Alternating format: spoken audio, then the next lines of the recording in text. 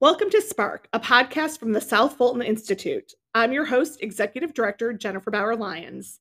In this episode, we'll be talking to co-founders Curtis Alexander King and Garry Yates of Reentry Arts Connection about their artistry, ongoing projects, and the work they do in the South Fulton community and beyond.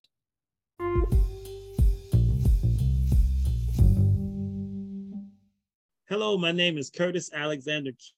Very excited to be here. I'm originally from Mississippi. I've lived in and out of the Atlanta area since 1991. Part of what brought me here was to be the community relations director for the Alliance Theater Company. Eventually, I was also the community relations director for Kenny Leon's True Colors Theater Company. And during both tenures, Kenny Leon was the artistic director at those two theaters. I have a great deep love for the arts, which got started in Los Angeles at a small called the Inner City Cultural Center.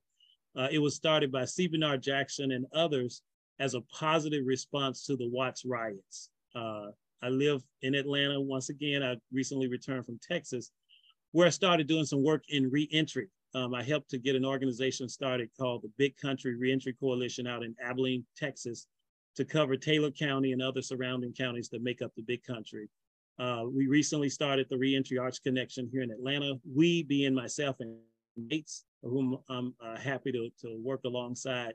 And I'll pause right there. That's me, kind of the broad stroke, Curtis Alexander King. Hello, Jennifer. This is Garry Yates. How are you? Thank you very much for considering us for the podcast with the South Fulton Institute.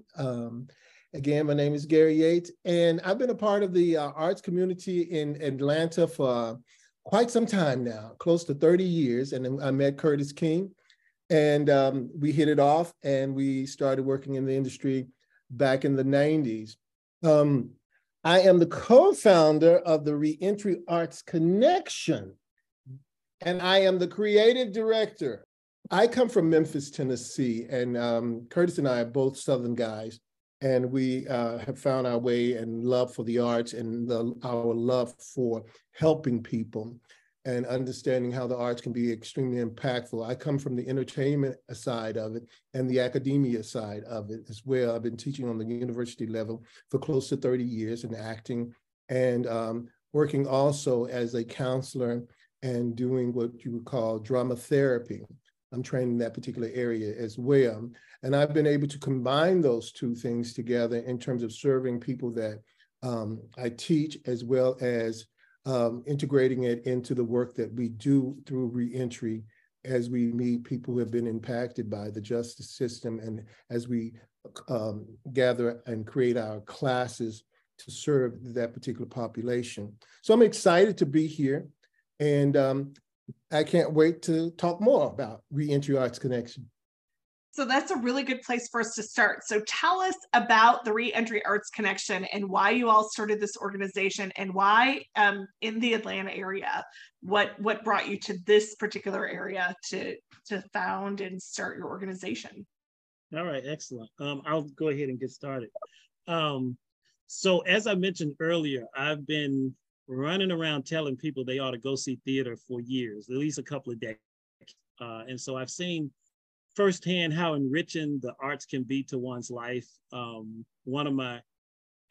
of my kind of pocket honors, among others, is there's a gentleman who was already either in his 50s or his 60s, and he came to see a play because of me running around telling people you ought to see plays. And he was so excited. He shared with me that was the first time that he'd gone to see theater. And he was obviously happy about the experience he had. And then the other is there's an organization called Trinity House, and they service individuals who are recovering from drug addiction or substance abuse. And the guy would tell me anytime I would invite and allow the men to come to see one of our productions complimentary, that their success rate would go up. Now, of course, that wasn't necessarily measured empirically, but he was an individual that would watch the changes that would happen in the lives of the people that they serve. And as I mentioned, while in Texas, and that's got a backstory, but I'll spare you unless that happens to come up. But while in Texas, doing some graduate work, one of my projects was to do local mission without going overseas. And by that time, I'd had some friends who'd returned from incarceration, and I'd had a chance to walk alongside them and see this. I mean, literally, not necessarily experience them, but see the hurdles that they would have to overcome. And so my paper ended up being about gathering information about reentry resources. And eventually it demanded that it become an actual organization. In other words, you do something, you get the grades, you think you're moving on with life, but it has this way of saying, no, don't leave me on the shelf. So I ended up working with a lot of people in the Abilene area and beyond. And we started the organization, the Big Country Reentry Coalition. So now anyone who knew me in Texas, who knew me well, knew that my heart was still in Atlanta. I was trying to get back to Atlanta. So eventually it was time to come back. So I'll be leaving that organization in terms of being there physically, directly working with them. And I started to ponder, what was next. And again, my love for the arts and sharing the arts, and now this new insight into the experiences of people who are returning citizens, propelled me to look at a way to come to so that the power of the arts can be used as a transformative tool within the context of reentry. I was talking to Garry about a gig, like, help me find some gigs in Atlanta so I can eat while I'm building this. But the more we talked, the more obvious it became that he was a major ingredient and a part of making this a reality, the Reentry Arts Connection, that is. And so we got together and we formed the organization, and its goal is to connect individual justice impacted with the transformative power of the arts. And so that's where we are, and that's how it ended up in Atlanta, and that's my side of the story. Garry? Yeah, and and Curtis connected with me, and we started talking about more and more. Yeah, he was looking for a gig, and as he began to talk more and more about what he was trying to do, it became very familiar with me because our stories are sort of similar in that I was teaching on the university level, acting and directing and things like that. And then I decided to go and get a master's degree in counseling. And so part of my internship was at the Atlanta Mission, the Shepherd's House. And I was there, and it so happened I happened to be working with the play as well as attending the Alliance Theater. And I asked the persons who were supervising the Atlanta Mission at that time, and I asked them, I said, can I take a group of men to the theater? And we arranged where they could get tickets and they could bring their spouses for those who were married, and we took them. And then a few days later, I met up with them again as an intern there, and they couldn't stop talking. And what happened was, they gave for the interns, they would give us a small group. Our group grew, and we talked more and more, and we talked more about the play. And it inspired me in a lot of ways, which I'll get into one day.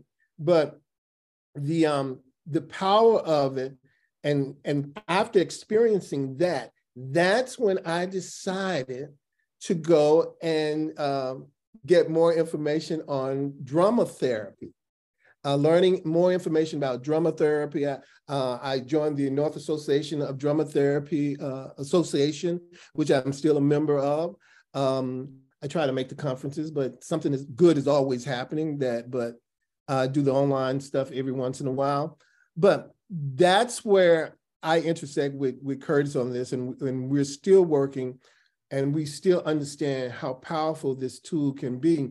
And the interesting thing also, then I realized that there's so much going on in the entertainment industry here in Atlanta in terms of the filming and all this good stuff. And so Curtis and I got together and talked about, wow, we can create a pipeline for those who've been impacted to give them training so they can be a part of this economic development and growing economic area within our city. And so here we are. And I'm excited. It's been a wonderful journey so far, although it's been a short period. It's been wonderful. Yeah. That's great. So tell me a little bit about some of the programs that you're working on with some of the men that you are connecting with and helping serve with the Reentry Arts Connection. Mr. Program Director, Creative Director, it's all yours. The Program Creative Director. Well, I love writing curriculum. I love writing class, workshops and things like that. And that's what we've been doing. We've been creating these workshops where we get professional people who are in the profession to teach courses in film, storytelling, digital storytelling. And what we've done, we've gotten funding from different resources, and we've created classes, and we've gone into places like the Coventry community. We've gone to, what is the other places that we've gone, Curtis? So we held workshops at the Fulton County Jail. Yeah. And we also held one actually in our office space, that's the annex building to First Congregational. And we're in conversation with other organizations. So I'm gonna leave them nameless in case it doesn't come together and people there like, you called our name and we're not working with you. So I don't know, but it's some very exciting organizations that, for instance, one services women who are formerly incarcerated. Right. And so we're really excited to be able to partner with them. It's just a matter of us getting that meeting together, and then other organizations. It's endless, really. We just have to keep the conversations going and get those dates on the calendar. We're supposed to return to the Covenant community. We're excited. I don't think I heard you say, Gary, that we are now we have been doing the Imagine This, the digital storytelling. We're about to launch Imagine This, the art of animation. And so we'll be returning to our partners there and getting those dates on the calendar as well. So our programs are really under the title Imagine This. Mm-hmm. So we call it the Imagine This programming, and I love it. I love it. So that's what we've been doing, and people have come. Students have come, and they learn the whole idea of collaborating, and they're asking questions. And one of the wonderful part about working with any student is that they help you develop more content in terms of the questions that they ask. And this has really, really been an educational journey for us as well. And I'm excited about what it's getting ready to develop into as we begin to connect more and more with people who might need our services. And I like the fact that it's free. And that's a great attraction. And then establishing ongoing relationships. So what are some of the challenges that citizens who are trying to re-enter into the community are facing? So for our listeners who may not know a lot about this topic, what are some of the other challenges that you are seeing with the people that you're working with and that you're serving? So it's probably well publicized that depending on their status, they have trouble voting. That I think a lot of people will know that. What they may not be aware of is that some, if not many, educational institutions have a box. Do you have a felony, or do you have a record, et cetera? And once they check that, they're treated differently. So I'm not going to speak for all the schools and say they don't let them in, but there's a good chance that they're not let in. Employers, you may hear the term second chance employers. That's a distinctive title for organizations to make it clear that they welcome individuals regardless of injustice, impact, et cetera. And so oftentimes they face hurdles with employment. Then housing. So it could be a privately held apartment or it could be public. A lot of times, once you check that, it's the end of the conversation. And then one of the things that's kind of a hidden one, and I had to discover this almost by accident, is that a lot of licenses are off limits to individuals depending on their record. So you may not even be able, it doesn't necessarily have to be a financial violation, but you may not be able to sell insurance or to get a professional license in a particular area because of that. So there are a number of things that are just kind of, some are more visible than others, but typically once you've experienced the justice system, depending on the level, you're going to come out and you're still going to be bound in some ways because of the limited opportunities that face you. So what can an average citizen do to help change the system? Because it doesn't really seem like it's working very well in terms of people trying to re-enter into society if they have all these obstacles. What can the average person do to try to help advocate for change? One of the things, and it might go to another question that you might ask, it's something that we're learning, and I've learned, and I'm still learning, and is begin to look at the people as human, people first. That's so important. And because going back to the last question you were asking, Curtis was talking about what are some of the challenges. I think one of the challenges are the emotional challenge and the trauma of being how they, as it relates to self-forgiveness and a lot of other things that keeps them impacting them or reliving situations and not being welcomed back into the community. So people in prison, persons with felonies, or currently incarcerated persons, these are phrases that we can use to begin to humanize them, okay? And that's a part, and it even connects with why you can't vote, because you have been dehumanized. You don't exist anymore. So that's the first thing that we can really, really do is, as a community, is embrace and understand that these are people. And then we can move on to getting them housing. But in order for them to deal with them in terms of the housing, you got to recognize they're human. Okay. And so that's the first place. And I would, in addition to that, again, ditto to what Garry said, in addition to that is being intentional about listening to people who have lived experiences. So one of the places that our organization sits is in a place of humility, because we're speaking into experiences that others have had, and we're attempting to walk alongside. I think that's the thing that we can do, is to walk alongside and pay attention and allow them to share what it is like to have these experiences. And so that's where a lot of my information has come from, is walking with people that the society is doing things to that I may have overlooked. So an average citizen, and I'm not saying go out and look for someone, but when you do encounter someone, make space for them to be able to share what they're experiencing. And in that, you may discover what it is that you can do. I think that legislature matters. It matters a lot. So you'll hear things like ban the box and other things where they're encouraging legislation that takes some of this stuff off of people. And so I would say those are two of the places, is to make space for people with lived experience to have space to share their experiences, and then you're able to respond accordingly. And then the other is to pay attention to the legislature. I will say this, and I will leave the state nameless, but there's at least one state that has no air control in their facility.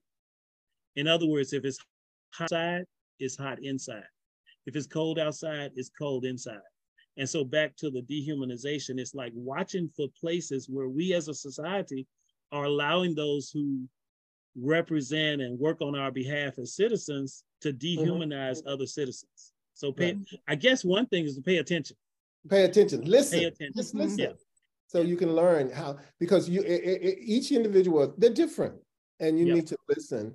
And then, and when you listen, the more you listen, and that's one of the things they taught us in counseling: stop talking so much, listen. And you really discover what that person is really asking you for and what they need. And it's an individual thing. Yeah.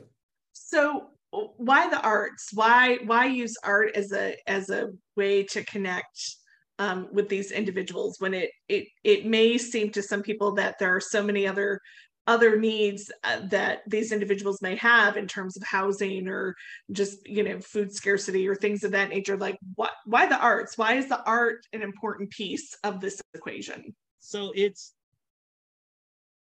to me, it's like the hidden tool. It's like this little thing that's laying to the side that, for all the reasons that you mentioned, could get totally overlooked. And so one of the things in talking organizations and others, I make it very clear that this is no attempt to replace all those needs. Those needs are very real. And sometimes it's difficult to access what we have if those things are out of place. So we want to support everyone who is making sure that someone has a job, that someone has housing, that someone has transportation, that someone has access to mental assistance, behavioral medicine, or whatever it is. We support all of that. This is that piece that we're hoping to layer on. Like, it's sort of, so when you go through school, there's some concepts that you hang on to, even if you don't know how to fully explain them. But Maslow's hierarchy of needs, once I heard about that, it just stayed in my head. And so all of those things, everything is needed. But what about that little layer that allows a person to imagine way beyond their needs at the moment? It taps a part of themselves that's creative. And so it becomes, for instance, one of the ways that a lot of people who are justice impacted kind of address these barriers is they create their own business. So in its own way, it's not saying that they're going to create a business through this, but they can create the spaces and the experiences and the things they want to bring into their lives by using the transformative power of the arts. We're witnesses to how it opens people up beyond, and this is going to sound maybe counterproductive, but beyond their reality. So it pushes past what seems so real and gives space for what can be brought into existence. The imagination is given space. So that's why. Yeah, and I know we use the phrase, the power of the arts, and I know I have, and Curtis and I have talked about this a lot. We have had personal experiences with it and how it's changed the way we think and we approach life, we look at life, and not just the financial reward of it and getting a job. It's more than that, and that's one from a counseling perspective. That's one way you can really connect with people from a creative way, and you can connect. It's interesting how a lot of judgments leave us when we all in that concert together, and we're just enjoying that art. We're not thinking all those things, but once you certain groups of people that you community of people that you're working with from a counselor's perspective, they have challenges with the talk therapy, and sometimes the creative way of approaching that is very important. And as they begin to learn that, they begin to understand how it's powerful and how it can be used to create sustainability in some way. I love that. And, Curtis, I've always had that same hierarchy of needs has always stuck with me too. And I always view that arts feeds our souls, and we need that just as much as we need all the other pieces, right? They all work together and in concert with one another, and so that we need all of the things. And so I really do believe that the arts feeds our soul, and that's how we're able to do what you're talking about, which is reimagine a different existence, That's right. For yourself or your community. And that taps into I say the subtitle of the Reentry Arts Connection, writing a new narrative. And that's basically what we're trying to get people to do, and understand that it's possible to do that, to imagine something different, write a new narrative. So if people want to support the work that you're doing, where can they go to help support what it is that Reentry Arts Connection is doing? How can they get in touch with you? I know Curtis is ready for this one.